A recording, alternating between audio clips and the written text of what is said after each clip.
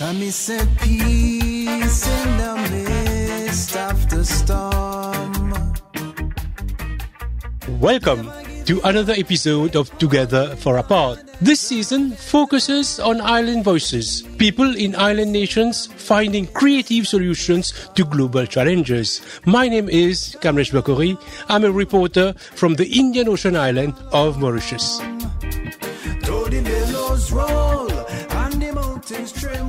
In this episode, we will travel together through the transformation of the sugarcane industry, which is over 380 years old in my island. And you will learn a few interesting facts that makes the sugar even more sweeter than what it already is. For instance, how sugar can play a central role in the fight against climate change. And more specifically, how the bagasse, a sugarcane byproduct, is a game changer in the country's ambition to produce 60% of energy from renewables by 2030.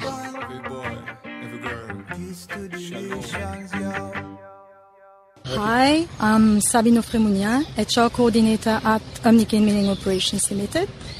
I've been working in the sugar industry for the last 25 years now, a privileged witness of the transformation of the cane industry with mechanization, use of technology, renewable energy, from mainly production of sugar in the past. Now the focus is mainly on renewable energy. So that's the new sugar industry, which is always evolving, always to ensure its survival, in fact. The focus is no more on sugar itself, but on the cane as a whole and all its byproducts.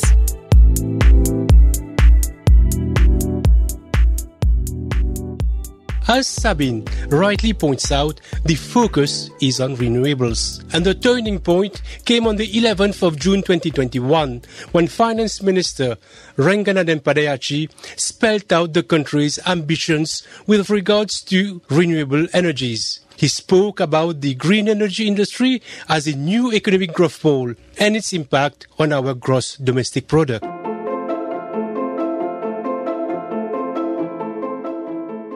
Today we are announcing a new economic growth pole, the green energy industry.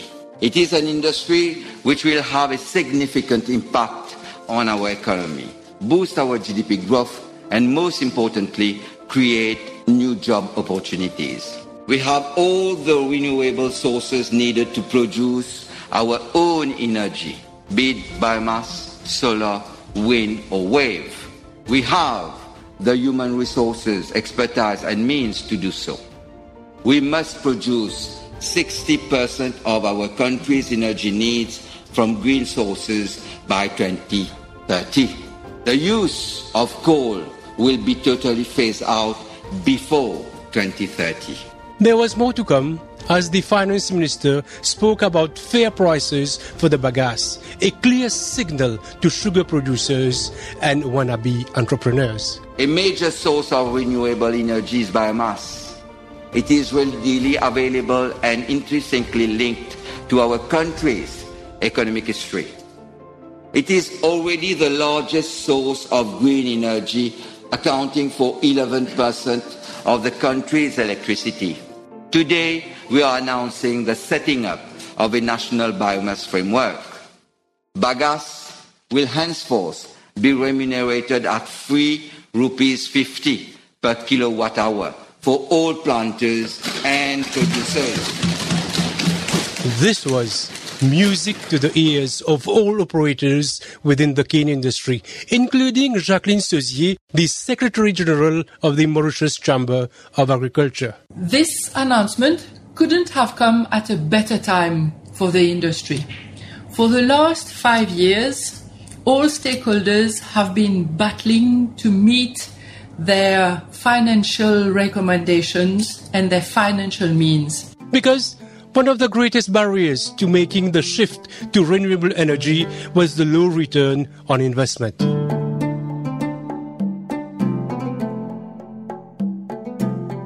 For the last 10 years, we've been working in close collaboration with the authorities and with any stakeholder so that we can improve the aspect of renewable energy in Mauritius. Fortunately for us, after nearly 14 years of battle, last year at the last budget presentation, the Ministry of Finance announced the remuneration, meaning that all the stakeholders involved in the sugarcane industry will receive an approximative remuneration of 3,300 rupees per ton of sugar.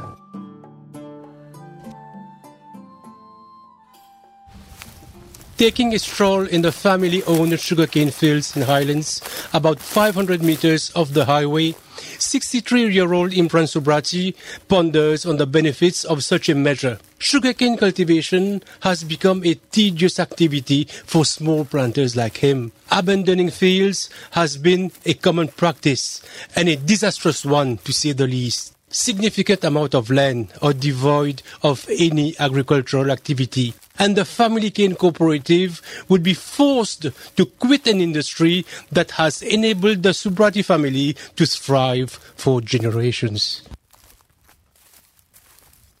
True, without an additional revenue, a small planter would abandon fields. Now we can reinvest in our fields. Cane output will be better. More bagasse, more renewable energy. We get into a green energy cycle. It was high time to give bagasse its true value. We tend to ignore its importance in the production of electricity. When we get a closer look, we realize how we cannot operate without cane, sugar, bagasse, of course.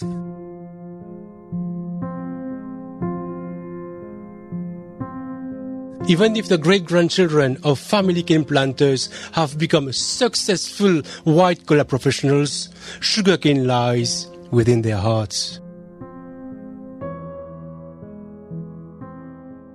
My name is Manisha Dhani. I'm the daughter and granddaughter of 5 generations of people who have come from India and who have gained a living through sugarcane fields, some partly, some fully. Manisha's family, who are well known within the sugar industry community, have also lobbied to recognize bagasse as a renewable source of energy. My grandfather, Mahadev Dukhoni, was the one who led the fight for planters in Mauritius to be able to get some revenue from the bagasse, which had started to be exploited as an energy source in the form of pellets in the different factories in Mauritius. At the time of his fight, a symbolic rupee was paid for the bagasse that was being exploited. Finally, after so many years of fighting, this year we will be able to get some remuneration that is more commensurate with the use of the bagasse, and that can help planters continue maintaining their plantation.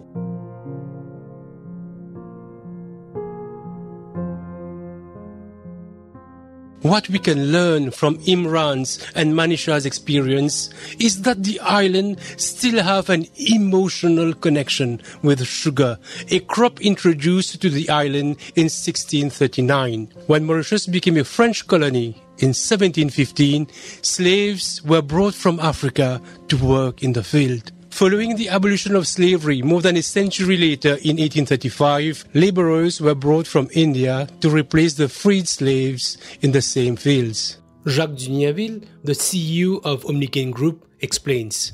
It's the whole history of the island. Almost every single Mauritian came to Mauritius. Somewhere, somehow, it's linked to sugarcane. At independence, 90% of our exports was just sugar, so it was a monocrop economy. That's why there's lots of attachments and emotions about it. It's in our DNA. Obviously, there's lots of painful history. In the beginning, we came here for sugar plantations. Then endangered laborers came here for sugar. And the sugarcane history keeps on evolving. For a couple of decades after independence, Mauritius was a quasi-monocrop economy, with the sugar industry providing most of the blue-collar jobs. The 6-month-long harvest season was where the country would come to life with an incessant ballet of lorries rallying fields to factories with a cane cutter sitting atop.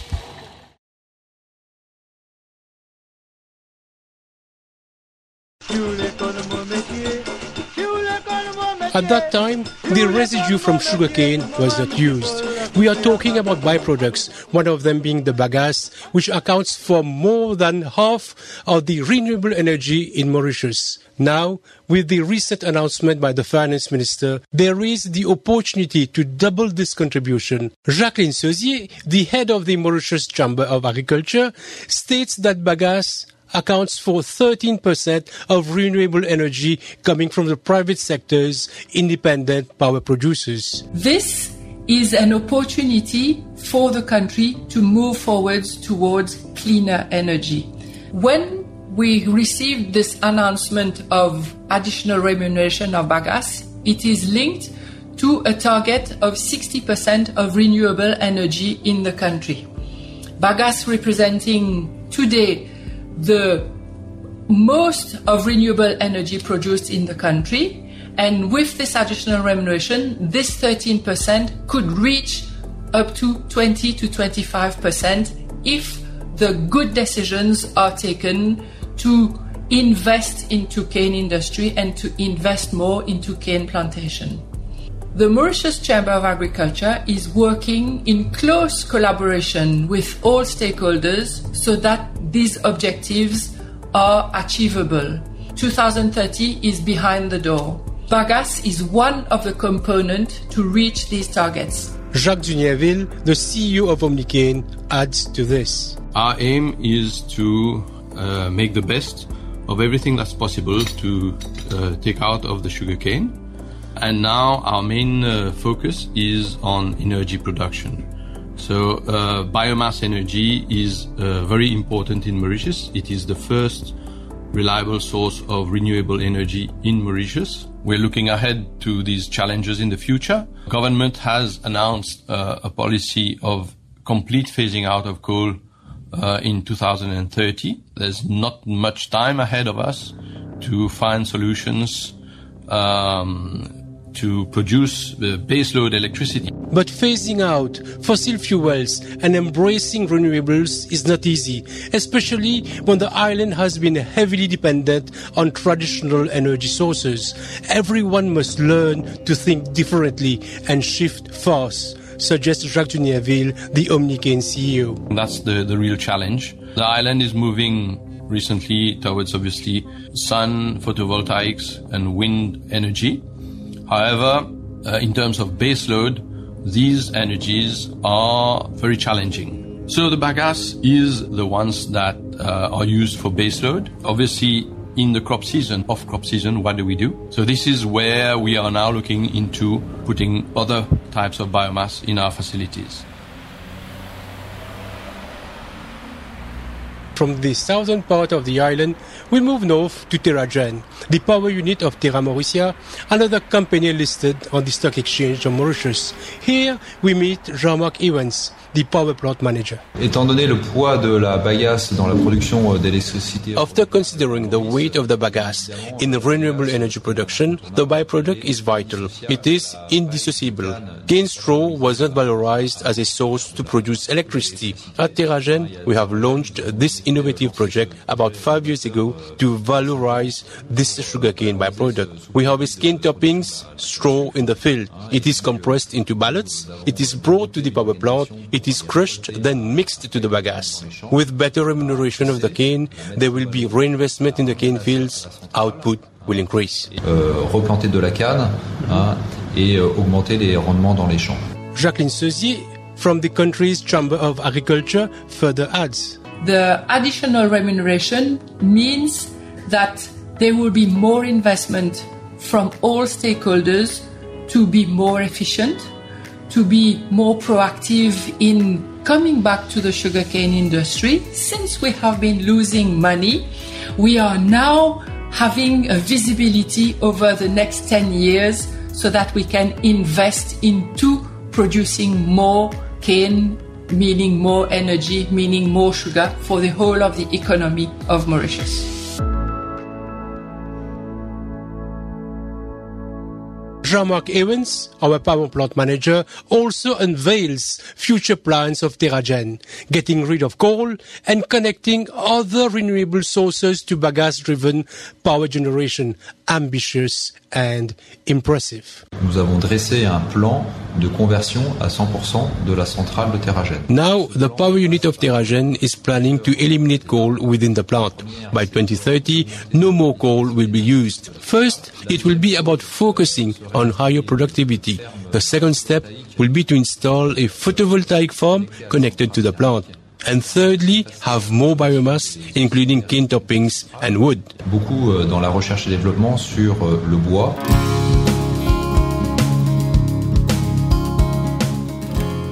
Remuneration of the bagasse is said to bring more value to an industry accounting for only 2% of GDP. You know, not only it helps to revive the sugarcane industry in a cleaner way, but it also provides an opportunity to foray into the world's carbon credit business. So says Jacqueline Sauzier of the Mauritius Chamber of Agriculture. It is a game changer for the industry. The remuneration is indeed proposed to all stakeholders as compared to previously when the remuneration of bagasse was only for the planters. All stakeholders now are being able to receive some funds, some remuneration from this byproduct, which is very important to the economy of the country. And Doug Juniorville, our CEO from Omnicane, suggests the way forward. 1 kilowatt of coal-produced electricity will emit 1 kilo of CO2 in the atmosphere. If we can substitute that, we can sell our carbon credits on a sophisticated market, then these would offset the costs of obviously going for biomass. Here we are a small island developing state. It's not like in the mega cities where the quality of air is an issue. Here we've got very good quality of air, so we could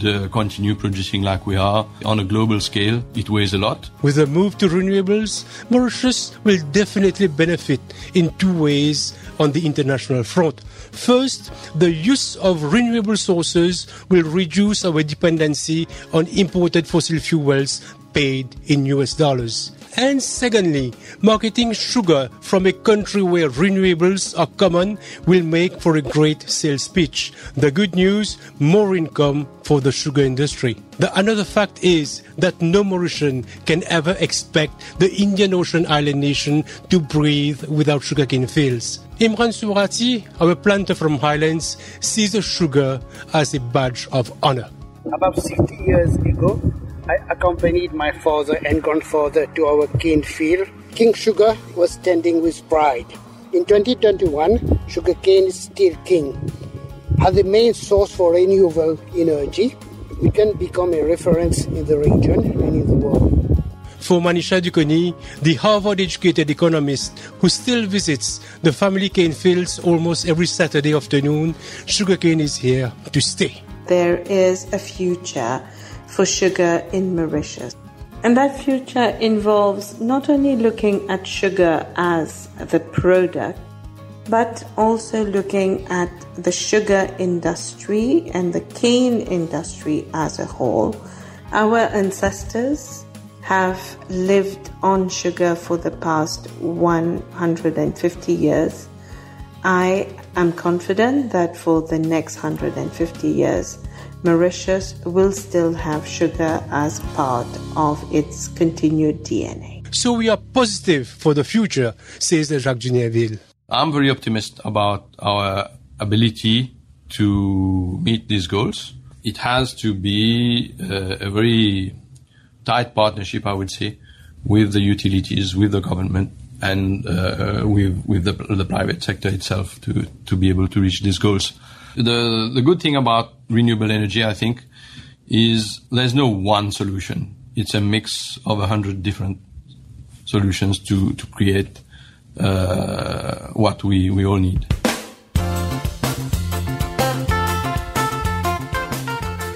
This podcast evolved from an idea discussed on a Sunday afternoon to a full-fledged program thanks to the active participation of the people who intervened prior.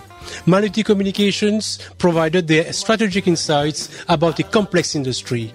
We thank our dear Serge Lebras and his son Toto Lebras for giving us the permission to use the Tipol Kupeakan song. And a hearty thank you to the management of Port-Louis-based Radio Plus, the leading Mauritian private radio station, and also the support, guidance of Joko Pusami as producer. Thanks for listening to Together for Apart. I can't wait to see you in my home country of Mauritius. Goodbye for now, or as we say in Mauritius, allez, nous en après. Dans mon cadre, n'a pas dit à personne, car il brille son satellite. À rue Violet, il est en barre, et la cigarette, moi, caca.